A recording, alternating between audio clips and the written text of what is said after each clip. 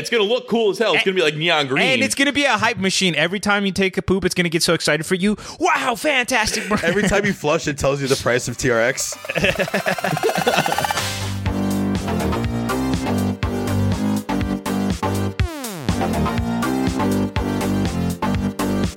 And welcome to the Crypto Basic Podcast. This is Friday flagship number 32. The date is August what is the date? August 9th, 2018. It's actually August 10th because this is being released tomorrow. That was the part that threw me off. And sorry, I wrote August 9th on the outline, so I take blame for that little hiccup. My bad. That's all right. I'm going to be here joined today with my two co-hosts, Brent Philbin. What's up? And Kareem Baruche. Hello. For those of you who are unfamiliar, our Friday flagship is our weekly discussion on all the news, topics, and debates in the cryptocurrency space. So let's get started with some announcements. Is there anything we wanted to cover today, guys? We just kind of cruising along right now? Yep. Team Kareem still crushing it. Crypto Basics still doing great. Let's get into the news. Yeah, not a problem. Team Kareem crushing it with only a negative 700 or something like that. Man, the markets are even like worse than. Are they really? Like if we had all. It tanked like 20% yesterday. Oh, I didn't know that. That is some buying opportunity right there. Yep. Let me check out the portfolio competition stats. How bad can it really be? Oh, my Lord. Let's just say we picked a pretty bad time to start a portfolio competition. Anyways, let's kick off the news with a topic I found a little interesting. And Kareem, why don't you get us started on this? The New York Stock Exchange owners said that Bitcoin could be the first worldwide currency. Your thoughts? Yeah, so this isn't just a matter of opinion. This is actually a strategy on their part, which I think this is really big. I think this is really big news for the space overall. So here's basically what happens. The New York Stock Exchange is owned by a company called the Intercontinental Exchange, ICE. And they are forming a new company called BAKT, like BAKKT, BAKT.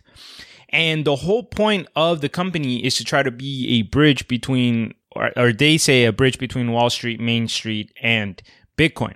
So back in December, when they had asked this company, the Intercontinental Exchange, if they were interested in cryptocurrency, they downplayed it. They're like, no, we're not trying to jump into anything or whatever. But the whole time, really, behind the scenes, they're working on this super ambitious project that's trying to capitalize on making Bitcoin global and solidifying themselves in the center of that global unit, you know? So basically, here's where the story came from. The CEO, his name is Jeffrey Sprecher. I don't know. You guys are white. How do you pronounce that?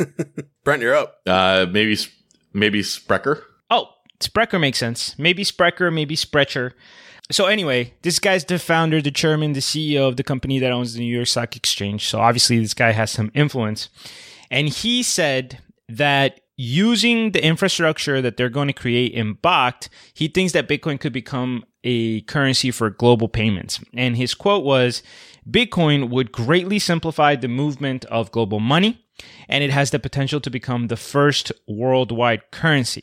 And as part of this launch, they're partnering up with other companies. Some of them you may have heard of. For example, Microsoft, they do technology, and Starbucks is also signed up and is a partner in this project and they're going to be one of the people that are going to be basically, they're engaging in payment processing, so you could use Bitcoin or Ethereum at Starbucks. And obviously, there's other companies trying to do that, but I think it's different when you're talking about something with as much influence and power as like the New York Stock Exchange. So anyway, I have one more quote that I want to discuss, but any thoughts before I do that, guys? Well, the important part for me is coming, but it is really funny that now we mentioned them kind of getting a little bit more warm towards crypto a few weeks ago. But it is funny that if you go back a few months, it's like, no, with that, no, it's bad, it's dumb. Meanwhile, all right, boys, let's get ready to go. Yeah, let's get ready to corner this market. Nobody say anything good about crypto until we're ready to put this out. We've joked for a long time that, they've been using this opportunity to buy dips and manipulate the markets. And this doesn't particularly come as surprising news to me at all. in a way, I'd like to, piggyback what Kareem was saying. This is going to be fantastic if, they put this in the right order, if the people have the right intentions. Obviously, this could be really, really big. Yeah, but here's my question, guys. I feel like it's almost like it's not that big of a story, but at the same time, I feel like it should be, because we've gotten so used to saying like, oh, this company's doing this and these companies trying to do that. And basically, the goal here is something that a lot of cryptocurrency projects are already trying to implement. Like, oh, I want you to be able to spend Bitcoin anywhere. But like, I don't know. I think if we go back a few years or even 6 months or whatever, and we start thinking about what mass adoption looks like, I mean, we're talking about a partnership between Microsoft, the New York Stock Exchange, Starbucks. These are big names. Like when we're talking about getting to mass adoption, can we really ask for bigger names than this to say, yeah, we're basically all in. Let's make Bitcoin the global currency. That's pretty insane. When we talk about adoption, Starbucks accepting something is adoption. Like I feel like there's a few like really big things that could trigger a adoption event, kind of. Square accepting them and implementing that into all the like different things where you see that white kiosk. Any massive retailer like Amazon, Walmart, Starbucks, they have such a massive amount of the retail number of transactions that's when you made it. You know how like you made it in the crypto space when people start making bots about your account? Like, that's when crypto is going to make it. I don't know. Like, as soon as that happens, it's going to be a really interesting turning point. I don't know what it's going to do to the price, but it will be very good for the ideology behind it. Yeah, Brent, it's like those people that go on Shark Tank because they have a retail idea, and then you find out that they got accepted into, like, I don't know, Sam's Club or Walgreens or Walmart, and you're just like, oh, you made it. Like, that's what retail is trying to get to once you cross that threshold. But listen, I do have a quote that kind of pissed me off a little bit in this article that I want to rant about. So I'm moving. Oh yeah, plot twist. I'm moving my rant to the beginning of the article. So I found this quote hilarious, and I find this sentiment in so many industries, and it really makes me roll my eyes. So this is one of the things that the guy said. Quote, millennials don't trust traditional financial institutions. To gain their trust, banks, brokerages, and asset managers can use a currency that millennials believe in, like Bitcoin. Using digital currencies brings a lot of sizzle. All right, so here's a spoiler alert. You ready for this? Maybe millennials don't trust financial institutions because they've been systematically fucking everybody over for the last 40 years, not because you don't have shiny stuff. You know what I'm saying? Like, come on now. Like, it's so ridiculous how little credit an entire generation of people get. Like, oh, if you have cool millennial stuff, like, just say you have Bitcoin, and then they'll come over and ask you to manage their portfolios.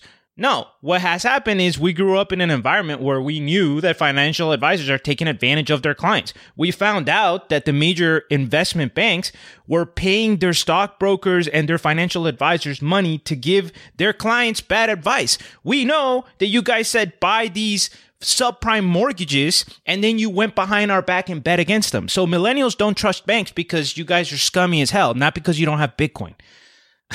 Oh, that was to all the banks that are listening to our podcast. That's right. I know you're listening to this Jamie Dimon, CEO of JP Morgan. He listens to this podcast every week. You piece There's of... no D on the end of that name. No? No hard D there. He's a diamond. He didn't get all the pretty sure he didn't get the D. I'm sure he can afford a D at the end of that name to make it a diamond. Yeah, I still can't even believe this quote, that somebody really, like, their view of the world is so warped that they're just like, oh, we can continue to make even more money if we just add this other asset that, like, these young people seem to trust. It's just completely against the point of the entire movement, and I'm glad you brought that up. That was pretty ridiculous. You know what that reminds me of? You know the Reddit posts that are like fellow kids? Oh yeah, where they like where they like show an advertisement where somebody put like lit on there and it just makes no sense or something like that. Yeah, or like Wendy's is trying to use some random meme to relate, and it's like, no, that's not where it goes. you really want to be woke? Have a double cheeseburger. Yeah. Or Kylie Jenner like sharing a Pepsi in a protest. God, it's cool to protest, guys. Have a Pepsi and everything will be okay. All right, let's keep it going here. Brent, we're time to get you involved with one of your favorite topics. It's not going to be EOS. That's one of the other favorites. But this one today, we have some IOTA drama. What is going on here? Quick interruption, Mike. It's two of Brent's favorite topics. It's IOTA and drama. Brent loves drama. Yeah, but I don't really like IOTA that much. So, but I love I love like the drama behind IOTA, and we have often talked about how, like, you know, David doesn't carry himself particularly well. Dom is also pretty confrontational on Twitter, that kind of thing. But we found out that this does not only happen on Twitter. Apparently, they do it to themselves also. So there was a chat log leaked, a chat between the 5 founders of IOTA. So I'm gonna sum up the gist of what's going on. We can discuss that, and then I'll talk about a particularly scary quote in it. So here's what happens. Basically, the 3 board members of the IOTA Foundation are David Sonstebo, Dom Shiner, and Ralph Rotman. And I didn't really know who Ralph was, so that means he must be a reasonable person. And based on these chat logs, he seems to be one. But we knew who the other 2 were. And there were 5 creators of the coin. There was a guy named Sergey Ivancello and a guy named Sergey Popov, neither of whom were on the board of the IOTA Foundation for some reason. Now, I don't know why they're not on yet, but the purpose of this chat is they wanted to be on the board, and they had apparently been promised to be on the board for a while. But Dom Shiner is kind of blocking this because he sees them coming on the board as proxy votes for David, and apparently he doesn't like David, and Dom has a little bit more power than the others in the power struggle. So he's kind of making it take longer, apparently, according to the chats and what's going back and forth. So these guys just freak out. They're like, all right, I'm sick of this shit. We're not waiting anymore. Like, you need to have us on the board. And he's like, well, you know, we've got these different laws that we have to worry about. So finally, this guy, Sergey, just like hits the nuclear button, and he goes by CFB in the chat. And he says, all right, if you don't make me on the board in an hour, I'm going to release all these chat logs and tell the world, and then they're going to hate you. And then Dom is like, what the hell? Like, I said we could get on a call tomorrow and figure this out. Like, what is going on? You're just going to like threaten me? Then David starts popping in, and he's like, yeah, he'll do it. He'll do it. Yeah. I wouldn't mess with him. He'll do it. So even though David wasn't the one who like said, oh, I'm going to release the chat logs, he was like, literally, he's like, oh, you better do it next hour. He's going to do it. So obviously they did not figure this out in 1 hour, and he did that. So CFB did that thing in game theory where he made that public announcement that would be too much of a detriment to his own personal credibility if he didn't stick by what he said.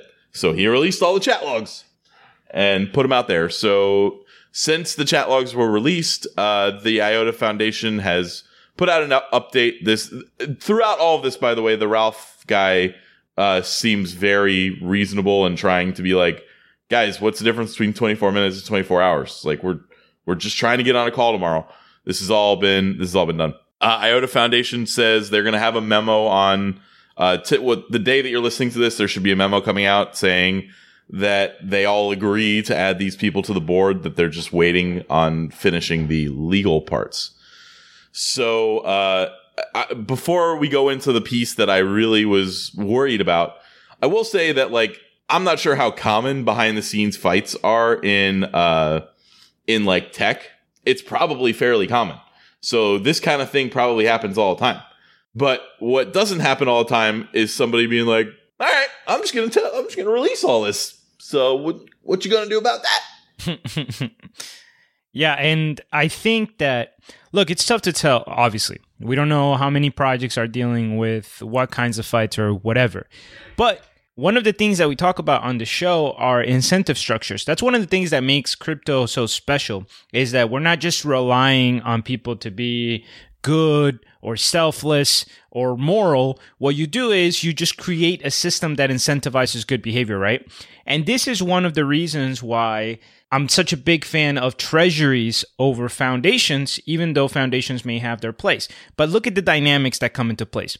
Now, when this guy says that there's a lot of complicated laws, I do believe him because I know that the IOTA Foundation was started in Germany, in part because Germany has very specific and clear laws about what a foundation is supposed to be as opposed to a for-profit company. But the dynamic is basically this. You're creating a new cryptocurrency project, then you create an entity, the foundation, and you give it very literally tens of millions of dollars. You just take a massive chunk of the total available money, you give it to them, you put a couple of people in charge, and their job is to be the stewards of this massive pile of money that ultimately decides the direction of the project, right?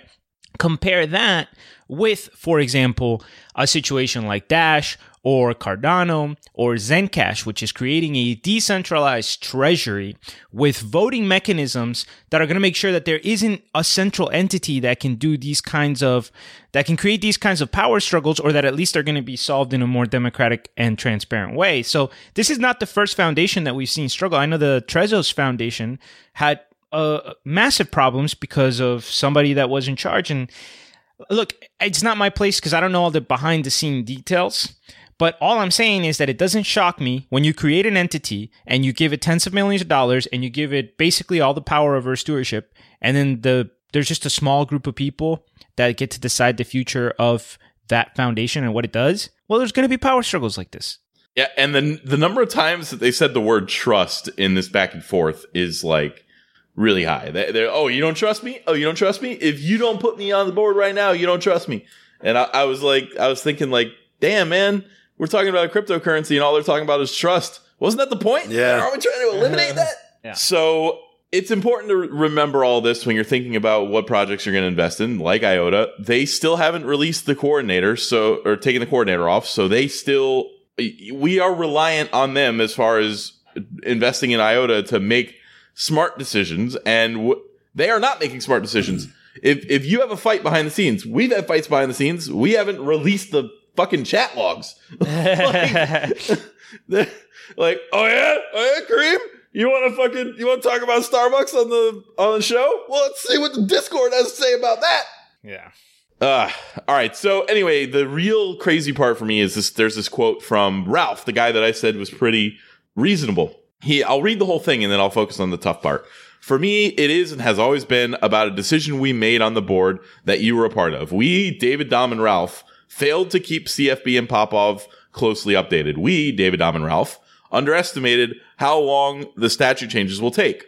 All of this is fixable. I made a very reasonable suggestion that would resolve it within the next 24 hours. If you're willing to risk the entire project over 24 hours versus 24 minutes and a reputation of keeping your ultimatums, well, then this is how it has to be. The public will ultimately judge on their own. Just thinking about all the other stuff that will come to light makes me extremely worried.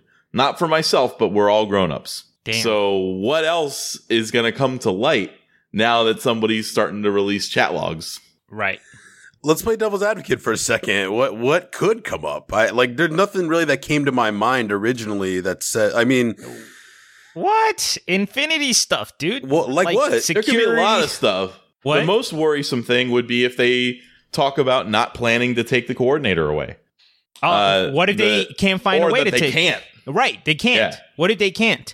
What if they've hit a wall? What if the project's going to take way longer? What if, this is like all kinds of stuff could come out, of course. But again, this is the problem that we've seen with IOTA. There's been so much.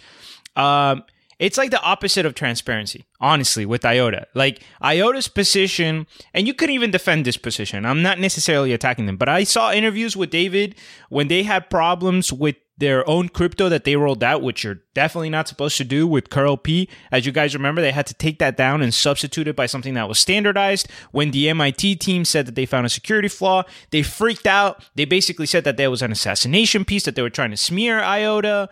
But they had to take the CurlP out. And this is the way they've handled all the criticism. They always get mad and they say that they don't... Remember, they claimed that they put the bug into the CurlP on purpose in case somebody tried to copy IOTA. So it's all about secrecy and it's all about, like, they have a genius product, they don't want anybody to copy. Okay, fine. But this is the price we pay. We have no clue what's going on behind the scenes. One of the most frustrating parts with crypto sometimes is that we've run into a bunch of megamaniacs, narcissists, people that are running companies and controlling a lot of the decisions that are going on behind the scenes.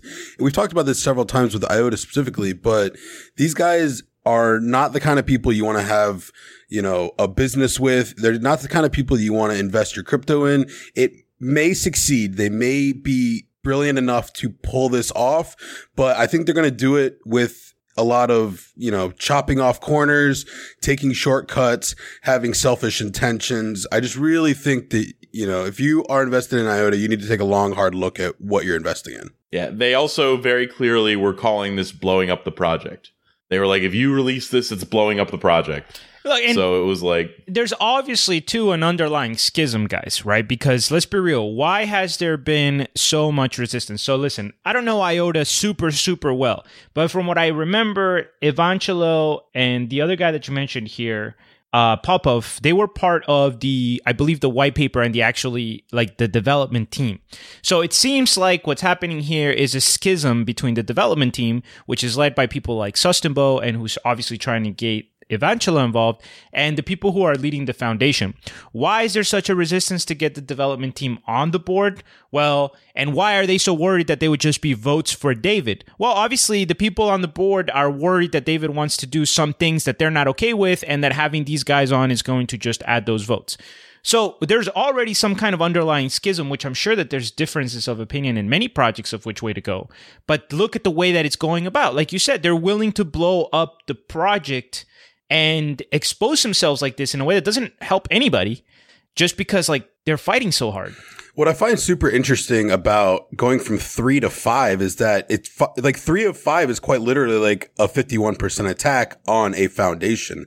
So even if David created this originally with himself and 2 others, even if those people disagreed with him on many topics, if he had a plan from the start to go from 3 to 5, as long as he was able to control those other 2 votes, no matter what, he would be able to pass anything that they were voting on. So that's a very interesting number to me, because he might just have had this all along in his back pocket to say, okay, well, if these guys decide that they're going to not follow along with the plan that I have, well, then I'm going to have a way to implement my plan down the line. Yeah. And look, at the end of the day, I think it comes down to maybe IOTA has, like you said, good technology and everything, but it's going to be tough for IOTA to compete when so much energy has to go into this kind of stuff, when you have projects like Vitalik has a group of geniuses under him trying to make Ethereum better. IOHK is developing Cardano at a rapid pace. You have, you know what I'm saying? There's a lot of good projects out there that seem to be a little bit more focused. And, that's going to be tough competition for IOTA if the main developers and the foundation people are spending their day fighting via email and trying to do damage control. Just a thought for you guys.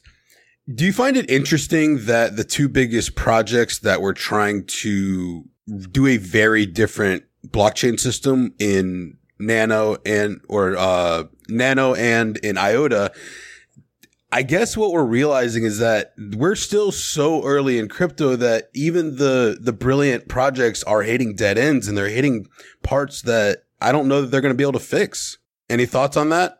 I don't necessarily agree with that characterization. Yes, IOTA was the first one to implement the Tangle, but there are other projects trying to implement the Tangle, and they're going about it in a more slow, methodical way. How many Tangle type chains do we have? Well, for example, Zencash is working on implementing a block DAG structure. And also, Ethereum was a new form. Don't forget, IOTA is different and it came afterwards, but Ethereum was a different style platform. Also, Neo's delegated Byzantine style, whatever. There's I would say that there's a couple of projects that are doing their own thing, but there's a difference between a united and professional development team and a not united and professional development team. I don't think that IOTA is just hitting a wall because the technology is too difficult. I think that IOTA has taken a high variance approach. They handle criticism in a particular way. They blow up their project in a particular way that helped them get into the top 20 market cap or whatever. But also they have these high variance situations. I don't think that it's just a product of them trying something new. props to their subreddit, at least, for being reasonable about this. In the past, they've all kind of like defended David for no reason. Like almost like a Trump supporter situation where it's like, he's not really being an asshole on Twitter. He's just, he's just saying things and they're coming out wrong. Speaks his mind. Or he speaks his mind. Whatever.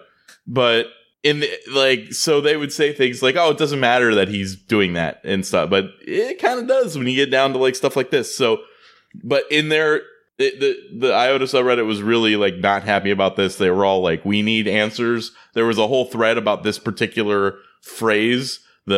Just thinking about all the other stuff that will come to light makes me extremely worried. Everybody's speculating on that. They're like, we need to know what he's talking about. Yeah, speculation is probably worse than truth at this point. They need to... Yeah, because it could be anything. Yeah. It could even be a boat. Yeah. That's a good way to end it, I think. So if you happen to own any Apple stock, it's possible you might be able to buy a boat now. It has recently reached $1 trillion. Kareem, you have an interesting smile on your face. Let's hear what your thoughts are. Well, my interesting smile on my face just comes from the fact that I want to give a shout out to my awesome, beautiful sister who just recently started listening to the show. And it was kind of cool because she called me and she's like, yo, your show's actually kind of good. And she's like... listening to the flagships and stuff. So she sends me a text message the other day. I didn't know that Apple had hit 1 trillion. And then I just wake up and I see a text message from her and she's like, Apple hits 1 trillion. Flagship material? ? And when I told her it was, she was just like, hey, I contributed. I'm part of the podcast. So I'm like, all right, sweet. So Emily, thank you so much. You're amazing for pointing this story out. And I'm going to have some fun with it. Real quick, before you go on, what you described with your sister about her reaction has been super common for me as well. People will be like, they'll just hit me up out of the blue and they're like, so that podcast actually pretty good. I'm like, yeah, I know. I've been telling you that for a little while. They're like, yeah, but like I listened to it. It's actually good. I'm like, I know. I never asked her to listen because whatever, they're not into crypto. Right. It's not like I go to all my friends who aren't into crypto and I'm like, hey, go listen to me. Go listen to me talk about crypto because you're my friend. But anyway. You don't have to listen, but you should subscribe. Yeah, that's true. Hello again. I just wanted to say hello again to Kareem's sister. Hi. Brent always thought my sister was pretty. All right. Anyway, so Apple, not as pretty as you. Thank you. Hits 1 trillion market cap, guys. It is the first company in history for the United States listed as a U.S. company that hits a 1 trillion market cap. So this happened after, number one, they released that their returns for this quarter were higher than was expected. And also, they used some of the tax break money. Well, I don't want to say they probably did use some of the tax break money, but Apple usually does stock buybacks. And this quarter, they bought $20 billion worth of stock back. So that obviously also helps increase the price.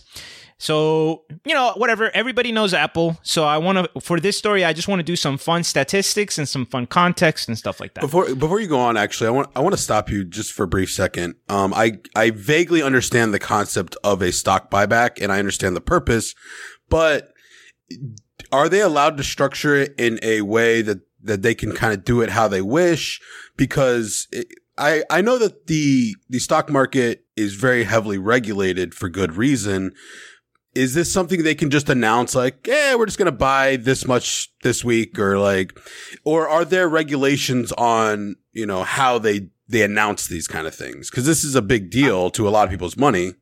I'm sure that there is some kind of regulation as to there's probably more regulations involved with like what board members or executives can and can't do with their stock before the news goes public. Like if you know that you're about to announce you're going to buy $20 billion worth of stock tomorrow, maybe you can't act on that information until it goes public. I'm sure, but in general, yes, companies can buy their own stock back at any time. They're a free agent in the market that can use their funds to buy back their own stock. All right, interesting comparisons. Number one, Apple's stock market capitalization right now is greater than ExxonMobil, Procter & Gamble, and AT&T combined. It makes up 4% of the total market capitalization for the S&P 500.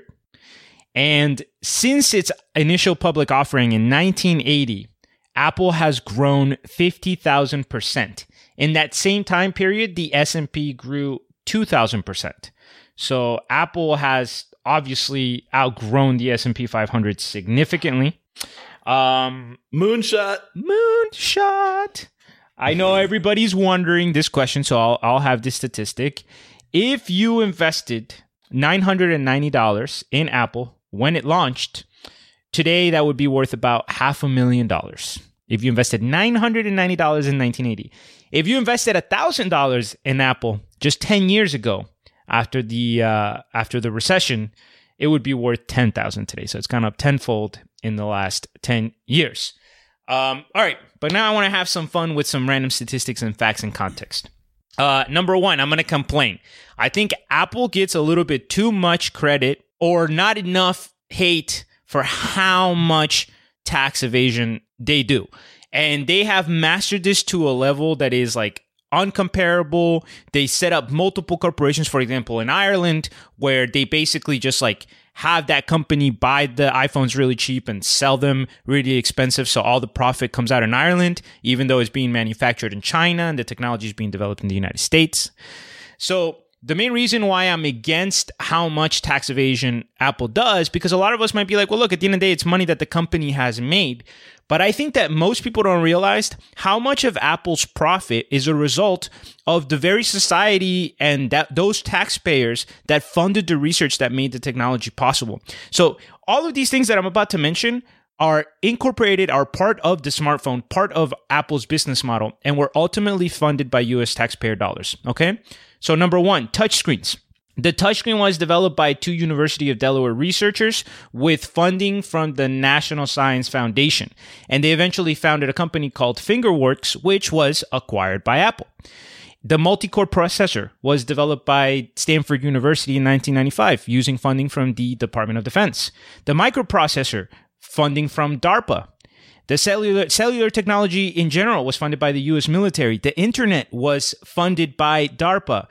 GPS was funded by the Department of Defense, the Navy, and NASA. Siri was also created through funding by DARPA and later acquired by Apple. And the same thing goes even for something like lithium-ion batteries from the Department of Energy and the National Science Fund. So the argument that I want to make here is all of the technological components that make the iPhone possible are a result of U.S. taxpayers. So to cheat U.S. taxpayers, in my opinion, is more egregious than most people realize. All right. Okay, Mike, you're making faces. Let's go. Let's do it. I don't necessarily like picking disagreements with you, but I'm just going to put out a couple points and I'll let you shred them apart. So my thoughts are...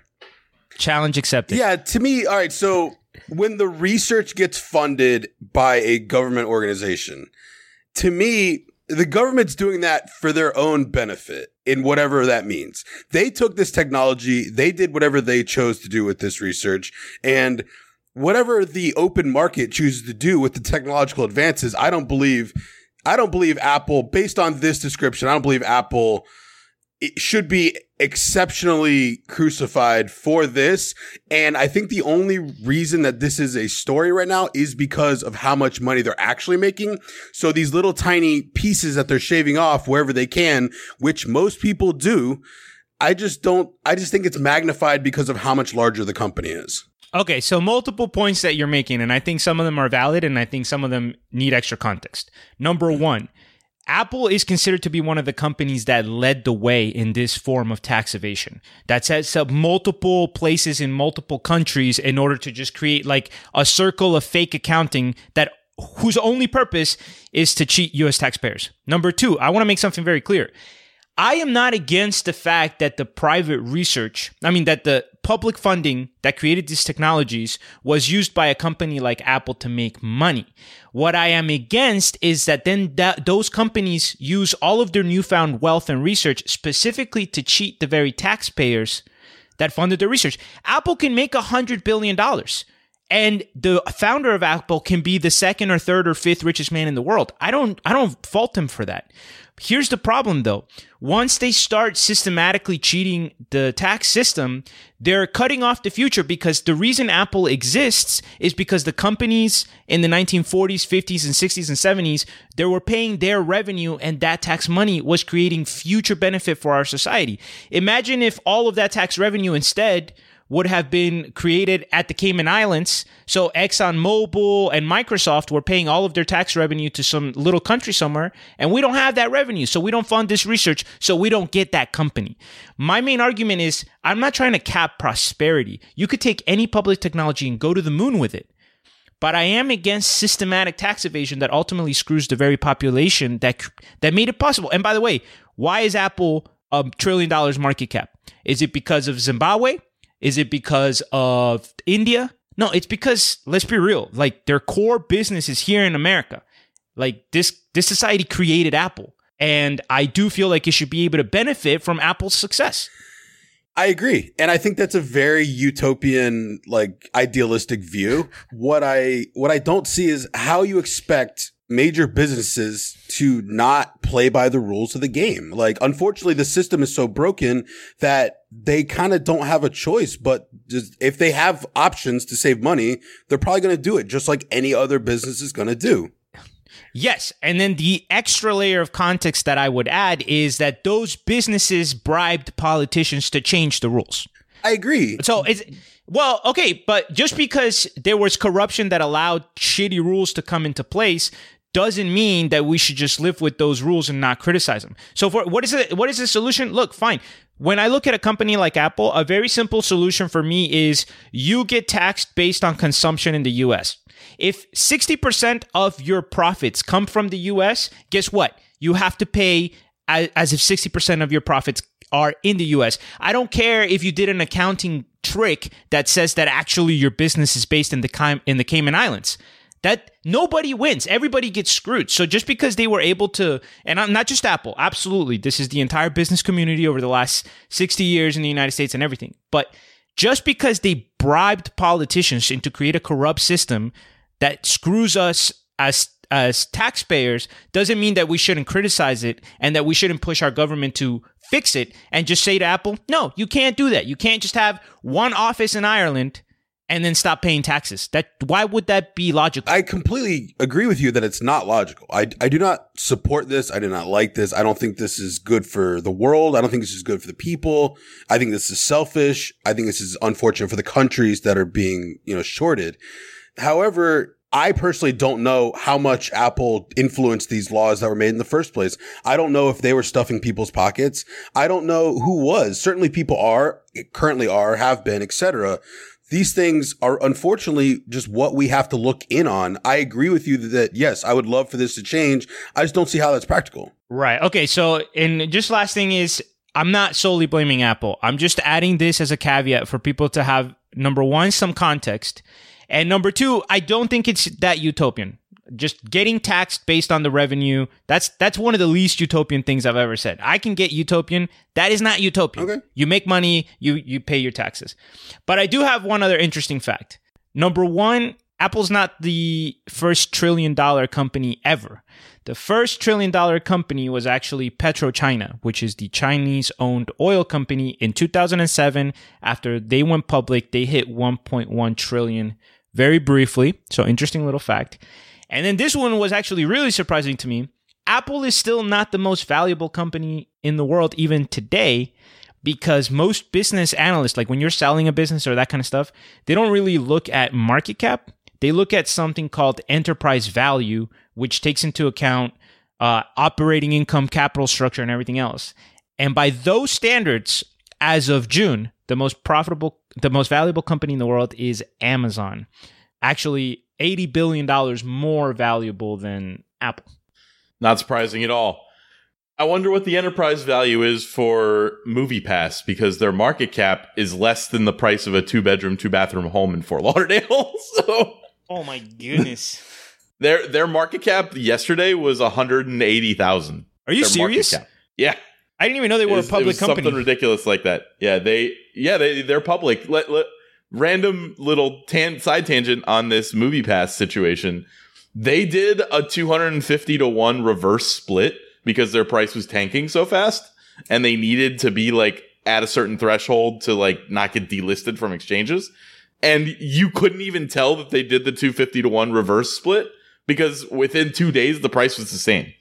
So so now they're like 7 cents a share. Their all-time high, like 3 months ago, is 8,500 a share. Wow. What a shit show of a company that is like whatever the opposite of Apple is doing. So a couple of random comments that I didn't get in there about Apple. One, I don't blame Apple for this. I don't know if they did any of the bribing, but they're taking advantage of the system that is in place and they're exploiting it. They should. That's their incentive. They should do exactly what they are given. They shouldn't have that option, but since they do, they don't need to pay taxes for fucking moral reasons. Like, if they're allowed to get away from them, they should. And the other thing is, I don't understand how they're so profitable because I hate everything that they're doing. So, like, I was the biggest Apple fanboy on planet Earth. I had every iPhone, starting with the first one. I had every iteration. Like, I didn't miss any of them. I hit the S's, the not S's, the 3Gs, up until the 6 Plus. And then I finally switched to Android. I'm like, wow, this is so much better. What am I doing? But there was no bigger Apple fanboy than me. And anyway, so those are my two comments. Real quick, Brent, just for anyone curious, what is your favorite phone in the market right now? I'm thinking about going to Switch, and I might just go Android and just take the plunge. Wait like 2 weeks, and then the Note 9 will be out. Note 9? Yep. Interesting. It's going to be slightly better than the S9 Plus, which is what I have right now. And then of course there's blockchain phones coming out, or whatever that means. But I don't know if I don't know if I want my phone to like have to. Well, if it's got blockchain in the name, then I would pay double, obviously. Yeah. Don't worry, we're going to talk about some great applications for blockchain technology in a little bit. Oh, really? Alrighty, next up, a very interesting clash of the Titans. Apparently, Vitalik and Charles are going to have a debate. Brent, your thoughts? We mentioned a couple weeks ago on that first roundtable episode that Vitalik and Charles kind of went at it on Reddit a little bit. I think it was on that episode. It might have been a flagship, but whatever the case, we didn't understand what they were saying. During an update for Cardano, Charles said that Reddit is not the place to have a debate, and he and Vitalik have agreed to have the debate on a blog where they ask and answer each other's questions. So they're going to have like some sort of public debate disagreement. Again, Charles has said he and Vitalik differ greatly on some of their opinions, but he still respects the hell out of the guy. So compare that to David and whatever the fuck. Yeah, I love this story for a variety of reasons. One, Charles has gone out of his way to actually try to have productive debates and has made the decision, at one point, Twitter's not really the place for me. That's fine. I'll just leave. Reddit wasn't the place for this discussion. That's fine. We'll leave. Let's actually plan to do this academically in a respectful manner, because you're allowed to like each other and just disagree on things. That's totally reasonable. Yeah, and we just want to hear what they have to say to each other. Even when we went to that thread on Reddit last week, like, you can't control what gets upvoted. So sometimes I would have to sift through like a bunch of random comments to get to Vitalik's response. This is super exciting. Is two of the people we admire most in the space having a substantive discussion about technology and direction. I think it's going to be an awesome read. I love them both, and I'm pumped. If you guys want to come on and do a roundtable discussion with Crypto Basic Podcast, I guess we would find time. Like I said before, let me check the schedule. All right, Brent. So next up, we have a possible combination of stories here with the roundtable that we've covered recently. What else is going on? No, with the roundtable that we're going to release on Monday. I don't understand any of these words. What is the story? I promise if you transition to me, I'll tell you. It's not that interesting. I don't even have a transition. What are these words? Brent. Like, I'm asking for help, guys. You have something. Well, just say Brent's got something funny to say. Brent, you got something funny to add here? All right. So here's what's happening. On Monday, we've got a roundtable where we are going to be talking with Matthew. I'm going to mispronounce his name. I was going to ask him when he got on, but we don't know it. Matthew Mezinskis. Oh my MEZ with a little thing over it. INSKIS. I'm sorry, Matthew. Please don't kill me. Matthew, Brent has a hard time with any last name that's not Smith or Johnson. Just FYI. So anyway, we're right after we record this flagship, we're doing a roundtable style with him. He is very Bitcoin oriented. Bitcoin maximalist is how he's described himself or been described. So that's how this is kind of a tie-in, because we're talking about Bitcoin Cash here. And the creator of Bitcoin Cash was banned from the Bitcoin Cash Slack channel because he disagreed with the position of the person who ran the Slack channel. His name is A. Mori. I don't actually know what this dude's name is. I didn't even look it up, but something to do with like he thought pre-consensus was not good, and I don't even know what pre-consensus is, so I don't want to like get into that. This is just your friendly reminder of how toxic these communities with their like massive censorship are. Like the our Bitcoin community, the Bitcoin Cash, Slack, like you disagree even for half a second, you're gone. Even if you created the project? Even if you created the actual project, you better agree with everybody else right now or else you're out. Yeah, this is like I'm so sick of these two communities being ridiculous. That almost feels like a Family Guy style or like a Rick and Morty style setup where this like community of angry people are so angry that they like they like kick out like the founder or something, or I don't know, like there's sometimes jokes about fundamentalist Christians, how they would react if Jesus came back and he was like all like basically a Arab socialist and how quickly he would be kicked out. Yeah. Speaking of Arab socialists, let's move on to crypto from around the world.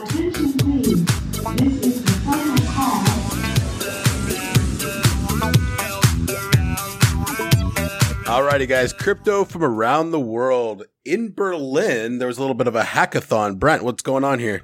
So it's coming up. It hasn't happened yet, but I was really interested in one of the announcements they made, and I feel like this is more important than we think, because we talked about what's that one big conference that everybody was kind of hating on? Consensus. Yeah. So they wouldn't even take crypto for their tickets. Like they had no way to purchase tickets other than with fiat, which is ridiculous, right? The ETH Berlin hackathon has gone the other direction. They will not use anything that is not a DApp. So they've replaced their messaging with status. They've replaced, they made their own token to tip the speakers at the conference. They've replaced their wallets with status. They're ticketing with a company called Block Party. Their video is going to be done on something called LivePeer. Their VR, they didn't say, but they said it was involving lands, which is one of the currencies on Decentraland. So I assume that that's what they're talking about. Their hotels were using a system called Winding Tree. Their judging and rewards are on the Genesis blockchain, giving away bounties for anybody who registers their domain on the Ethereum name services. They're like giving you money to do that instead of making you pay. So a lot of really cool things. I don't know how to get invited to that. I would love to go to Berlin and start using all these technologies. So I know it's in September, but hey, if you're one of the organizers, you fly me out there. I'll like do a show. Not the best sell. Berlin is great. You have a lot of really fun, entertaining qualities. Doing a show would not be one of them. If you fly Brent out, he'll do a show. It might involve eating a donut. It might be telling jokes. If you fly me out, though, I'll do a bunch of interviews, and there you go. So fly me out, not Brent. Brent, have you used any of these apps? No, I haven't used any of them. I don't know what the user system is like. I actually clicked on each one of their websites. The one that looked the furthest along is Status, but I have Decentraland, the land, but I don't. The rest of it, I've never used. Quick side note: even if a bunch of these things are clunky or starting out or whatever, I love this. I love that they're actually trying to focus on adoption and make it a part of the structure, and it's not just a money grab. Like it really is about showing what crypto can do through different angles. This is a really cool story. Yeah, and they're forcing it, but they're forcing it in a crypto conference. So like you can't force it at like a Magic the Gathering tournament, but you can force it at a crypto conference, and then when enough people do it, they will like eventually work on this. Kareem is trolling me in our right now. He's typed as far as he was gonna type motherfucker, but he put mutt 5 ha fucka. Okay. And it's really big letters, so I can't see anything I else. just know that you put this story here, and I was just about to say what a cool story it was, and then I saw no link. Why are you making me go around chasing links later on, man? Put in the link. I didn't think you would tell the Legend of audience. Zelda. So a couple other things that we're going to be chasing here in a minute. China has slapped a 25% tariff on U.S. goods. Kareem. Ah, Yeah. good. I've got 30 minutes to find that link now. Nope, this is not going to be as long. It's just a continuation of this tariff war that we've been talking about. So recently, the U.S. Trade Representative's Office announced an extra list of $16 billion worth of Chinese goods that is going to be hit with a 25% tariff. So now China, that brings the total of Chinese goods to $50 billion. So now, okay, now Brent's trolling me back. Understood. Wait, I can't get to the story though. He Relax. deleted it. Oh, never mind.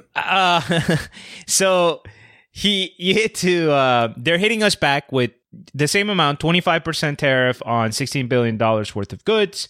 The list of goods that are being hit include passenger cars, bikes, fiber optic cables, coal, grease, Vaseline, asphalt, plastic products, and recyclables. And as an explanation, of course, this is my best Donald Trump impression. He tweeted this: China is targeting our farmers, who they know I love and respect, as a way of getting to me to continue allowing them to take advantage of the U.S. They are being vicious, and what will be their failed attempt. We are being nice until now. China made $517 billion. Sad. No, I'm just kidding. He didn't say sad. But anyway, so this is the logic. We're still going back and forth. It's going to be hard to tell how much keeps going up and up. I'm sure that if the U.S. responds by adding more tariffs, China's going to do the same thing. But the interesting thing here is to remember with these tariffs, everybody always thinks of them in the terms of like China and the US, right? Like as if they are cohesive entities, but they're really not. It's like individual industries. This isn't pro-America or pro-China or anti-America. Like, look at these list of products. Well, if you make bikes or fiber optic cables or Vaseline or asphalt or plastic products, you're getting screwed because you're getting hit with tariffs. There's all kinds of U.S. businesses that are not being affected at all. And there's all kinds of U.S. businesses that are benefiting. So, for example, if you're making steel and the U.S. puts steel tariffs on everybody's steel, then you're benefiting. So really, when we're listening to these stories about tariffs being slapped on, just because the government is making that decision, it's really not representative of the country. It's still individual industries benefiting, individual industries being harmed, individual special interests probably lobbying in both directions to avoid fallout. And anyway, we'll keep following that story. And as you see, they're acting like in that in case trust game, they're acting as the one that does what the first person does. As long as both people are cooperating, everything's fine. First time somebody decides to cheat, they respond by cheating, and now guess what? It's going to make everything worse. Brent, how much money would you donate to watch Donald Trump play that game on video, that Game Theory game that you linked a couple weeks ago? Oh, I already know the outcome. He would just get it wrong, and then he would say that the game is wrong. He'd be like, "Oh no, they don't understand business. This isn't how it works. I understand business. I'm the best business. I'm the best at this game. I'm gonna make another one of these games. It's gonna be way better, way better." Game theory is something that I know a lot about, and you know, and I know. Everyone knows. Everyone says I'm the best at game theory, and I feel like John Nash is finally getting some credit, which is good.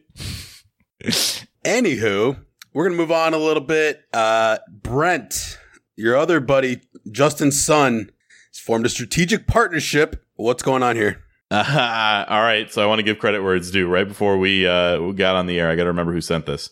Ishimoku-san in the Discord threw this out, and he even gave the perfect tagline. He said, TRX is finally a shitcoin, and it now is official.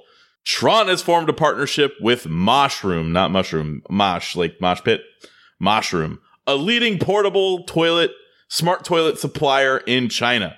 The two partners will work on blockchain technologies, especially cross-border settlement with cryptocurrencies. Leading portable smart toilet in China. So now just think about this. Your toilet with blockchain. Shitcoin. Think about it. Yeah. I will say that I've used a Japanese toilet one time. This is a toilet supplier from China. I don't know how similar they are, but the Japanese toilet I used in this, it was called Tanaka of Tokyo. It was amazing. It has all these buttons on the side, and like I went in my brother went in to use it, and he's like, you need to go in there and use that toilet because it's the most amazing thing that's ever happened. So you press the button, it gives you like a new little like layer of stuff to sit on. So you sit on that and you're fine. And then you poop. And then when you're done pooping, you got a button that starts bideting you, and it's like sprays you, gets you all clean down there. Next button blow dries you. So and it all happens with the push of a button on the side of the toilet. You feel so clean, so fresh. I'm on board with this. Smart toilets, let's make these global because we don't have them here. And I want more. Yeah, I was going to say, Brent, this is like the exact thing that your life has been building up for. The moment where you found this toilet, how long is it going to be before you get one? Listen, I already looked into how much they were as soon as I came home. If I had a home, it would have one of these toilets. They're like $2,000. Like they're the price of like a great OLED curved TV. Which one would I rather have? This toilet or a toilet? I don't know about this one, but a smart toilet that does all those things, not close. And there were buttons I didn't even try, and I don't know what they do. But they can't be bad. Brent, can we expect some TRX in your portfolio soon then? Now that your interests are aligning? You know what? I need to do a little bit of research on what Mushroom is and exactly like how smart their toilets are, because I don't want to be like, if they're like Justin Sun smart, then they're not going to have like the blow drying. They're not going to have like the bidet. Yeah, but they're gonna like outsource that shit. But it's gonna be the best marketing of all time. Yeah, it's gonna look cool as hell. It's gonna be like neon green, and it's gonna be a hype machine. Every time you take a poop, it's gonna get so excited for you. Wow, fantastic! Every time you flush, it tells you the price of TRX. You had some amazing diet today. Your fiber is through the roof. Well, you're not even gonna believe tomorrow what your diet's gonna look like once we analyze. I've heard they're actually putting things in toilets, or they're trying to do the research that can actually like scan your bowels and like scan the pee for certain like, you know, things that you're not looking for that could lead to certain diseases, or, you know, I forget the exact things in your body that would trigger certain notifications, but that's going to happen eventually, right? Oh man. I feel like if I did have a toilet like that and I pooped, my phone would be like, and it'd be like, how did this even get in here? Like, what is this? Is that a road code? It would be like, did you just eat a whole other bag of white chocolate covered pretzels again? Stop it. Well, it would have saved you a trip to WebMD for sure, and a lot of stress. You know what? That's true. I would have felt way less stressed out about that if I had a smart toilet. All right. Any other rants we wanted to add that we didn't cover so far? Anything guys want? Oh, there's a picture. Oh my God, that toilet looks amazing. Somebody put a picture I stuck the picture in there. Oh yeah, that looks. It does look pretty cool. Can we make that as the picture for the week, like the flagship picture? All right, let's move on to the mailbag section. Yeah, Crypt Basic Flagship Friday. You listen to the mailbag drop, where we break down a member's thoughts. Just starting crypto, don't you stop. Keep listening till you hit the spot. Alrighty, Cash Man asked us, after Apple hit 1 trillion, it made me think, what would it look like if a traditional company bought a crypto company? Not a specific scenario, but for example, if Apple bought Cardano, if Vivix bought Pivix, if Visa was bought by Pivix. No, Visa buys Pivix. Yes, the large company that's successful buys Pivix. Okay. And the other options would be if crypto buys a traditional company that has stocks on NASDAQ, how would the stocks for Apple look like? 88 coins look like? Who would get what? I have no good answers here. Anybody want to start? It depends. It obviously completely depends, right? Like, for example, if Apple buys Ripple, a centralized entity, it's a totally different dynamic than if Visa buys Pivix, which is a decentralized network. As a matter of fact, there is no way in which Visa could buy Pivix because there's nobody to give the money to. There's no operation to give control over of. And I would even say the same thing with something like Cardano, right? Like Apple could buy IOHK, but the way that IOHK has structured their relationship with Cardano is that they have to bid again at the end of the contract, and the decentralized voting treasury has to renew the development contract with IOHK. So the answer is it depends. We have some very centralized projects, which probably make the most sense, and we have some very decentralized projects, which is actually one of the beautiful things that somebody can't just come in, buy it, and shut it down. Now, I'm not saying that Microsoft's intention was to shut it down, but for example, remember Microsoft buying GitHub? A lot of people were like kind of worried about how that's going to turn out. Well, we don't have to worry about Microsoft buying Ethereum. We don't have to worry about anybody buying Bitcoin or PIVX or Cardano, because for the most part, they can't. Yeah, that there are only a few cryptos that people could buy.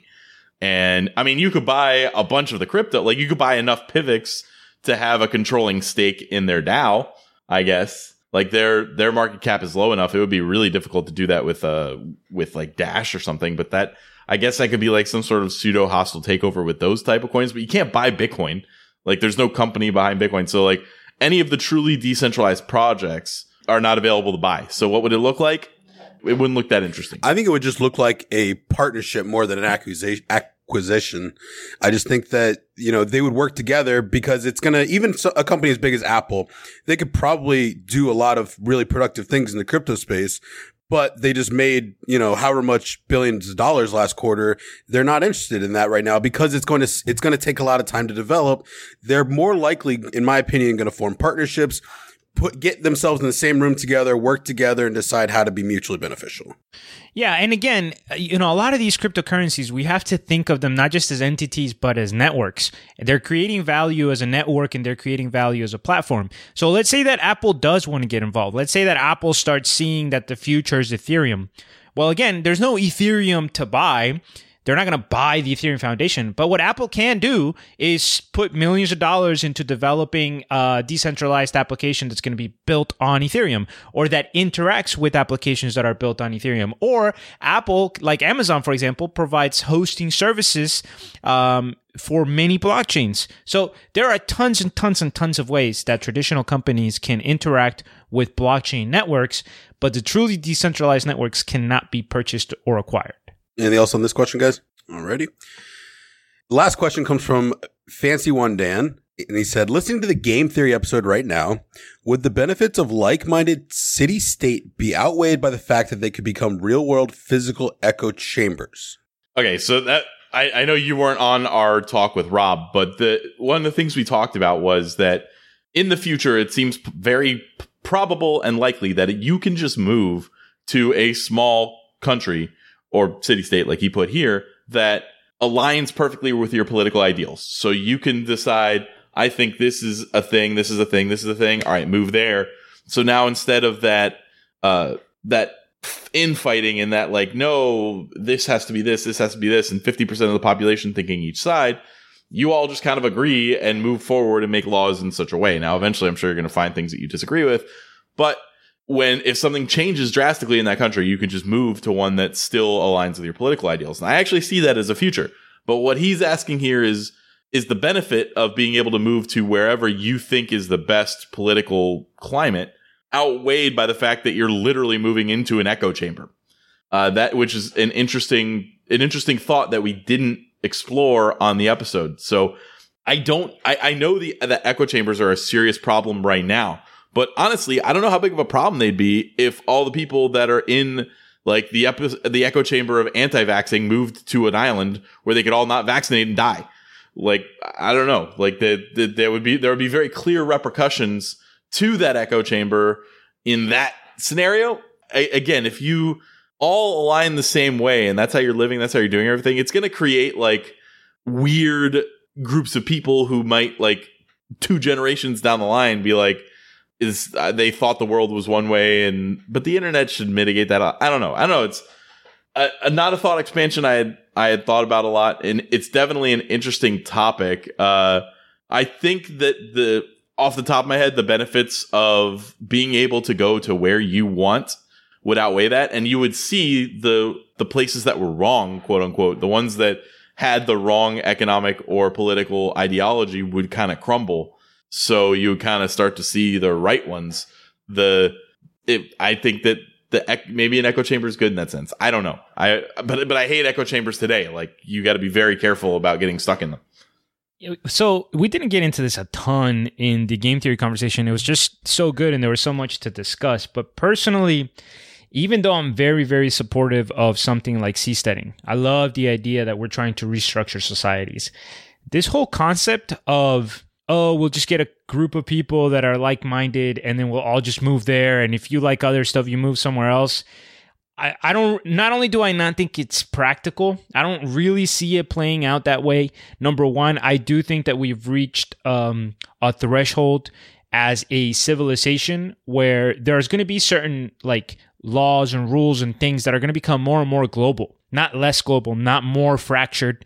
I think that the more interconnected we are, the more that what everybody does is affecting each other. So it's not going to be just as simple as like, okay, well, we are a group of people that bought this land, so we should be able to do whatever we want.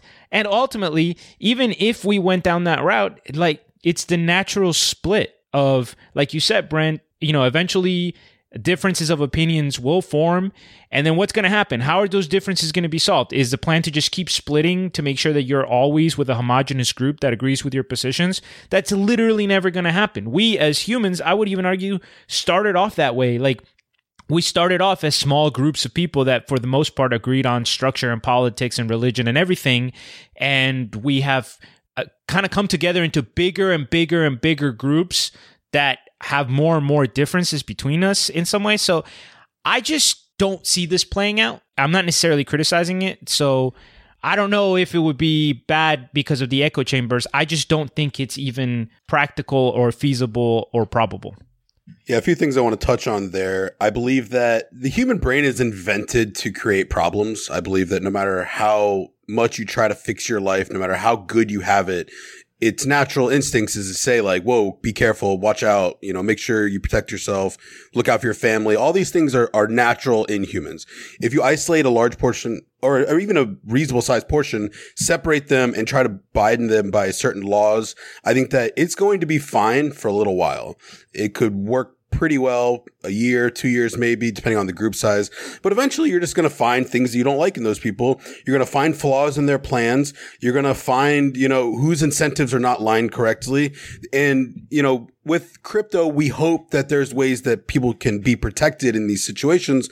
But at the same time, I really don't find that this is going to be all that successful long term. I think that we're going to find more problems are going to pop up than we expected. And I just don't see it working. Specifically, look, Rob brought up a very interesting point, which is the obvious one, that even us ourselves change over time.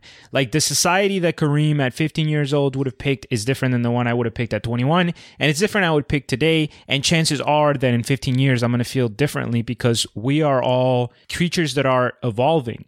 So to me, it's a more interesting question. Instead of saying, how can we find a way that all like-minded people can be around each other? Because I also think that ignores the fact that migration is costly.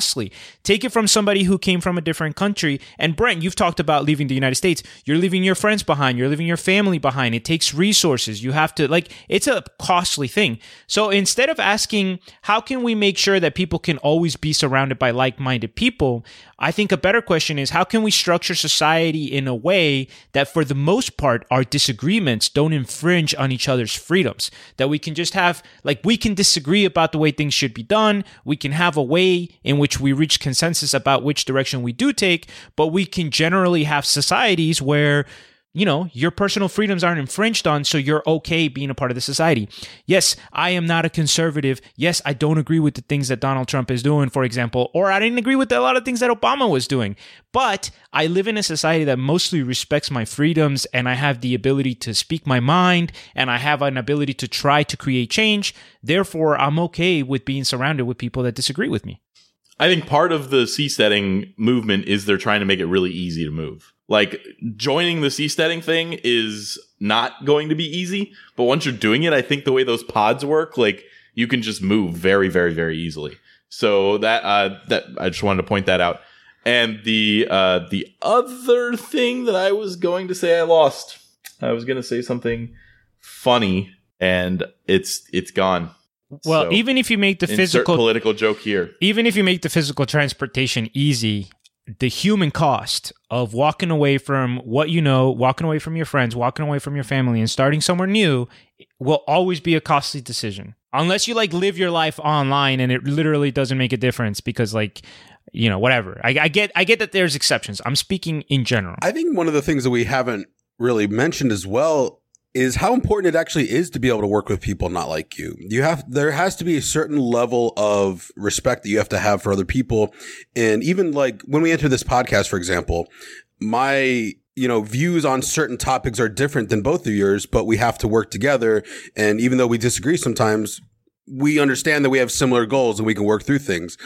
I think challenging situations, stress, failure, all those things are really important for people to learn, become better in life. And I think that when you try to eliminate those factors, it just becomes too idealistic.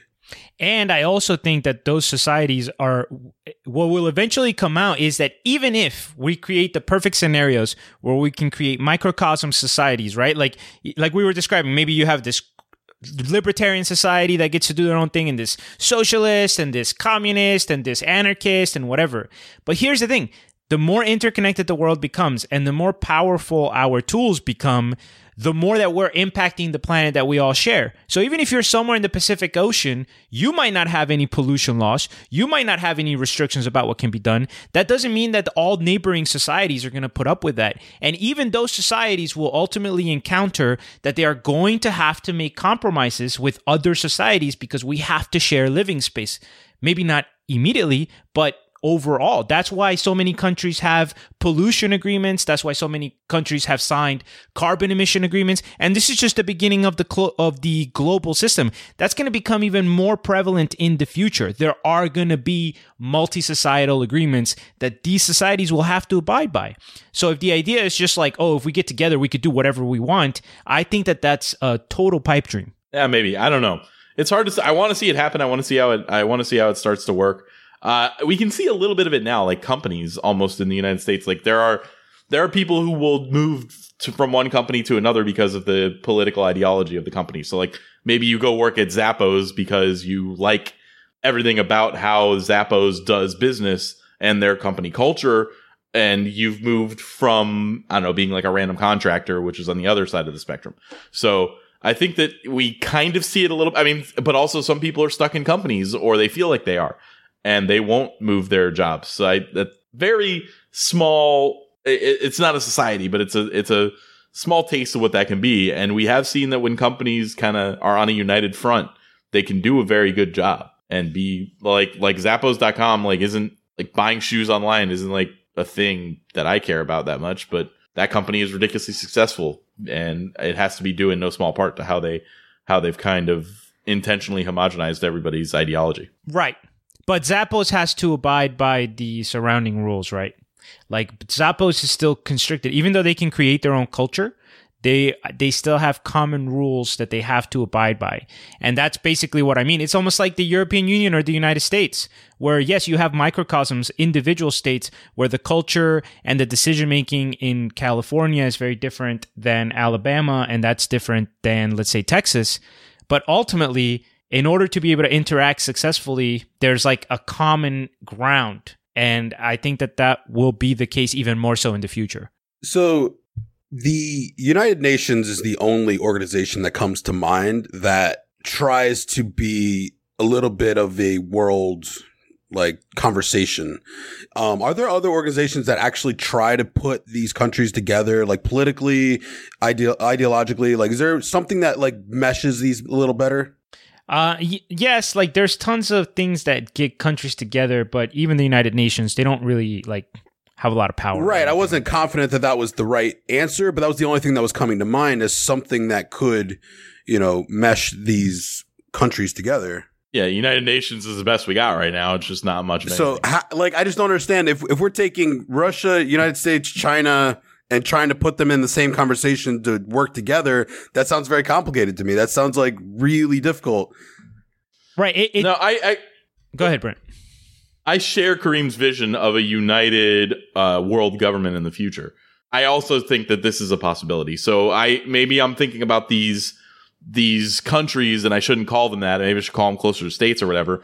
But I could see having the president of Earth at some point, as dumb as that sounds. But there could easily be a governing body that unites everybody in 200 years. There's no reason there wouldn't be or shouldn't be. Yeah, and look, I think that we already have indication that you'd be surprised when the problems become big, people come together. And look, even though the United States may be pulled out of the Paris Agreement, we still haven't really started seeing the terrible, terrible consequences of climate change. Even though we're already seeing higher sea level rise, we're seeing fires, we're seeing migrations. If you look at a country like Bangladesh, it's becoming inundated. The Maldives are already looking for other areas to move their country because they're going to be underwater. So you had literally every major country in the world, including countries like Saudi Arabia, who are dependent on oil, sign an agreement to begin reducing carbon emissions. Let's go 5 years in the future and let's say that things are getting a lot worse and that nothing's been done. The popular pressure on all governments to start doing something about it becomes greater and greater. And even if there's not one government body that rules over Russia, China, and the United States, it doesn't mean that Russia, China, and the United States and the European Union can't come together and have a shared mutual agreement. And that's what I mean when I say that future societies, even if they're small, are going to have to compromise because they're still going to be a part of an interconnected world. All right. Yeah, that was about 20 minutes on our crypto podcast about that. So we'll it's at the end. I think it's a lot. I think it leaves a lot open at the end. Nothing wrong with this. Arigato. All right. Anything else we want to touch on before we wrap it up? Nope. You guys are the best. We love you. I want to touch my butt on one of those Tron toilets. Let me know how that works out. The highest quality humor here at Crypto Basic. I'd say this was a pretty good episode for that. That wasn't humorous I want one of those toilets. I'm not joking. I want that. Christmas is coming. All right, guys, for the Crypto Basic Podcast, my name was Mike. I was here with Brent and Kareem. Thanks again for tuning in. The members of the Crypto Basic Podcast are not financial advisors. The only advisor between us is Brent, who is an expert on toilets all over the world. Call him up. He'll tell you sizes, shapes, and features.